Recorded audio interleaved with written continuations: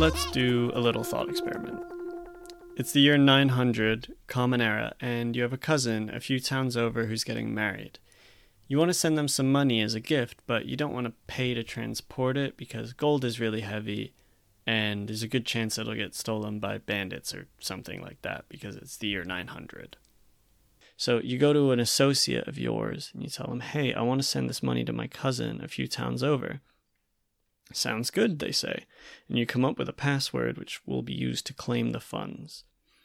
The next day, or as soon as word can travel from your town to your cousin's, be it by horse or bird or runner, someone in your cousin's town receives a message from your associate. The message reads, pay out 100 gold coins to this guy's cousin.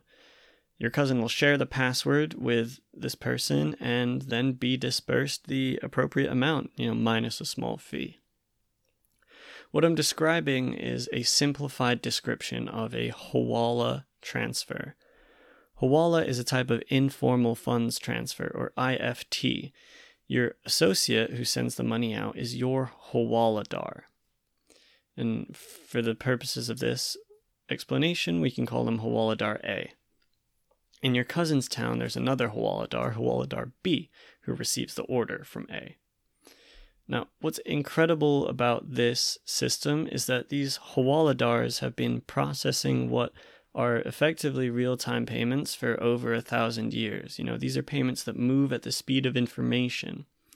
What's interesting is that these payments might not settle for days, months, or even years. You might have noticed this. No money or anything of value at all actually moved between your town and your cousins.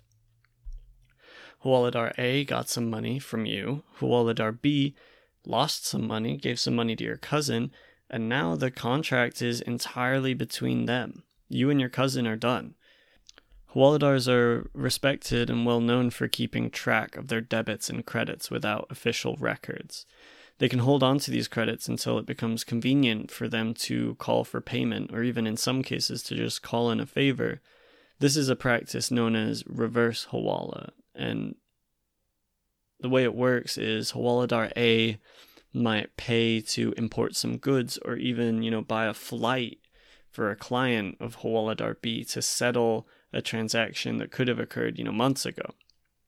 It's even possible, though unlikely, that between two Hawaladars there is such a balanced back and forth flow of payments that there's little to no need for settling at all. It just balances out. But the informality and lack of official records also puts hawala in a precarious legal position. Depending on who you ask, hawala can be a lifeline for the underbanked, women denied accounts, migrant laborers, the very remote or rejected from society, or it can be a clandestine net of terrorists and corrupt officials and tax evaders and fugitives. The truth is that both exist. Hawala is fast, cheap, trustworthy, bureaucracy-free, and more or less anonymous. Don't take my word for it, though. I have here a quote from the OECD. Hawala remains a significant method for large numbers of businesses of all sizes and individuals to repatriate funds and purchase gold. It is favored because it usually costs less than moving funds through the banking system. It operates 24 hours per day and every day of the year. It's virtually completely reliable, and there is minimal paperwork required. That's from the OECD's report on money laundering typologies 1999 to 2000. Check it out. It's a real page-turner. So there's this vast remittance network. It's entirely reliant on trust and honesty. So exposing a client's identity is understandably frowned upon. This is what makes hawala attractive for those trying to avoid regulatory, legal, or even international repercussions. And for this reason, hawala has been made illegal in many countries. In India, the punishment can be a hefty fine along with complete forfeiture of all assets involved and even jail time. But regulation is fraught as well. It's not easy to address these issues through regulation. And I have another quote here from Mohammed El-Korchi. This was from 2002 when El-Korchi was a senior economist for the Monetary and Exchange Affairs Department at the IMF. Since then, he's become the assistant director of the IMF. This is kind of a long one. It's a little dry, but bear with me because he basically sums up the story on legislating Hawala. Where IFT, that's informal funds transfer, regulations are conceivable, there is agreement that overregulation and coercive measures will not be effective because they might push IFT businesses, including legitimate ones, further underground. The purpose of any approach is not to eliminate these systems, but to avoid their misuse. Against this background, policymakers tend to favor two options, which are already in force in some countries: registration or licensing of IFT systems. While these measures could deter illegal activities, they will not in isolation succeed in reducing the attractiveness of the Hawala system. As a matter of fact, as long as there are reasons for people to prefer such systems, they will continue to exist and even expand. If the formal banking sector intends to compete with the informal remittance business, it should focus on improving the quality of its service and reducing the fees charged. Therefore, a longer-term and sustained effort should be aimed at modernizing and liberalizing the formal financial sector with a view to addressing its inefficiencies and weaknesses. It's hard to argue with this logic, and also it's kind of the trend that I think finance has been on over the past 20 years, with this big push to help serve the underbanked. One other thing we should note is the influence of bias in the actions taken regarding Hawala.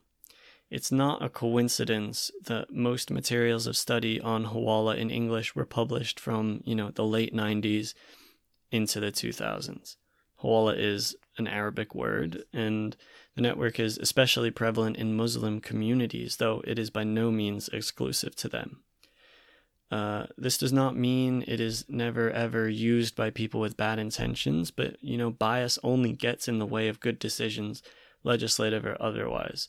And Hawala is far from the only ITF that is being used in the world today.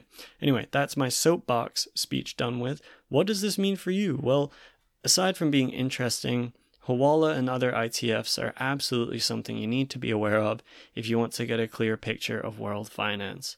You might think they're antiquated, you might think nobody uses them, but they're probably still outperforming your payments business.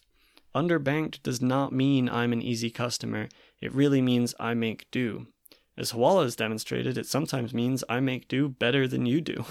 So why would a client switch from Hawala to your service? That's the question you need to answer. Hope you all enjoyed the episode. We might be covering this topic again. I'd definitely love to cover ITFs a little more. It's a whole, world into itself. But yeah, don't hesitate to reach out on LinkedIn or contact us via our website at Alacrity. That's ALACRITI.com. You can reach me on LinkedIn too. I'm Christian Hibbard, Hibbard. Shoot me a message if you want to talk. We're actually looking for interview guests, so if you have a message to share or something to plug or just love the sound of your own voice like me, please reach out. Links to all the sources for today's episode will be available in the description if you want to learn more. Thank you so much for listening, and I'll see you next time.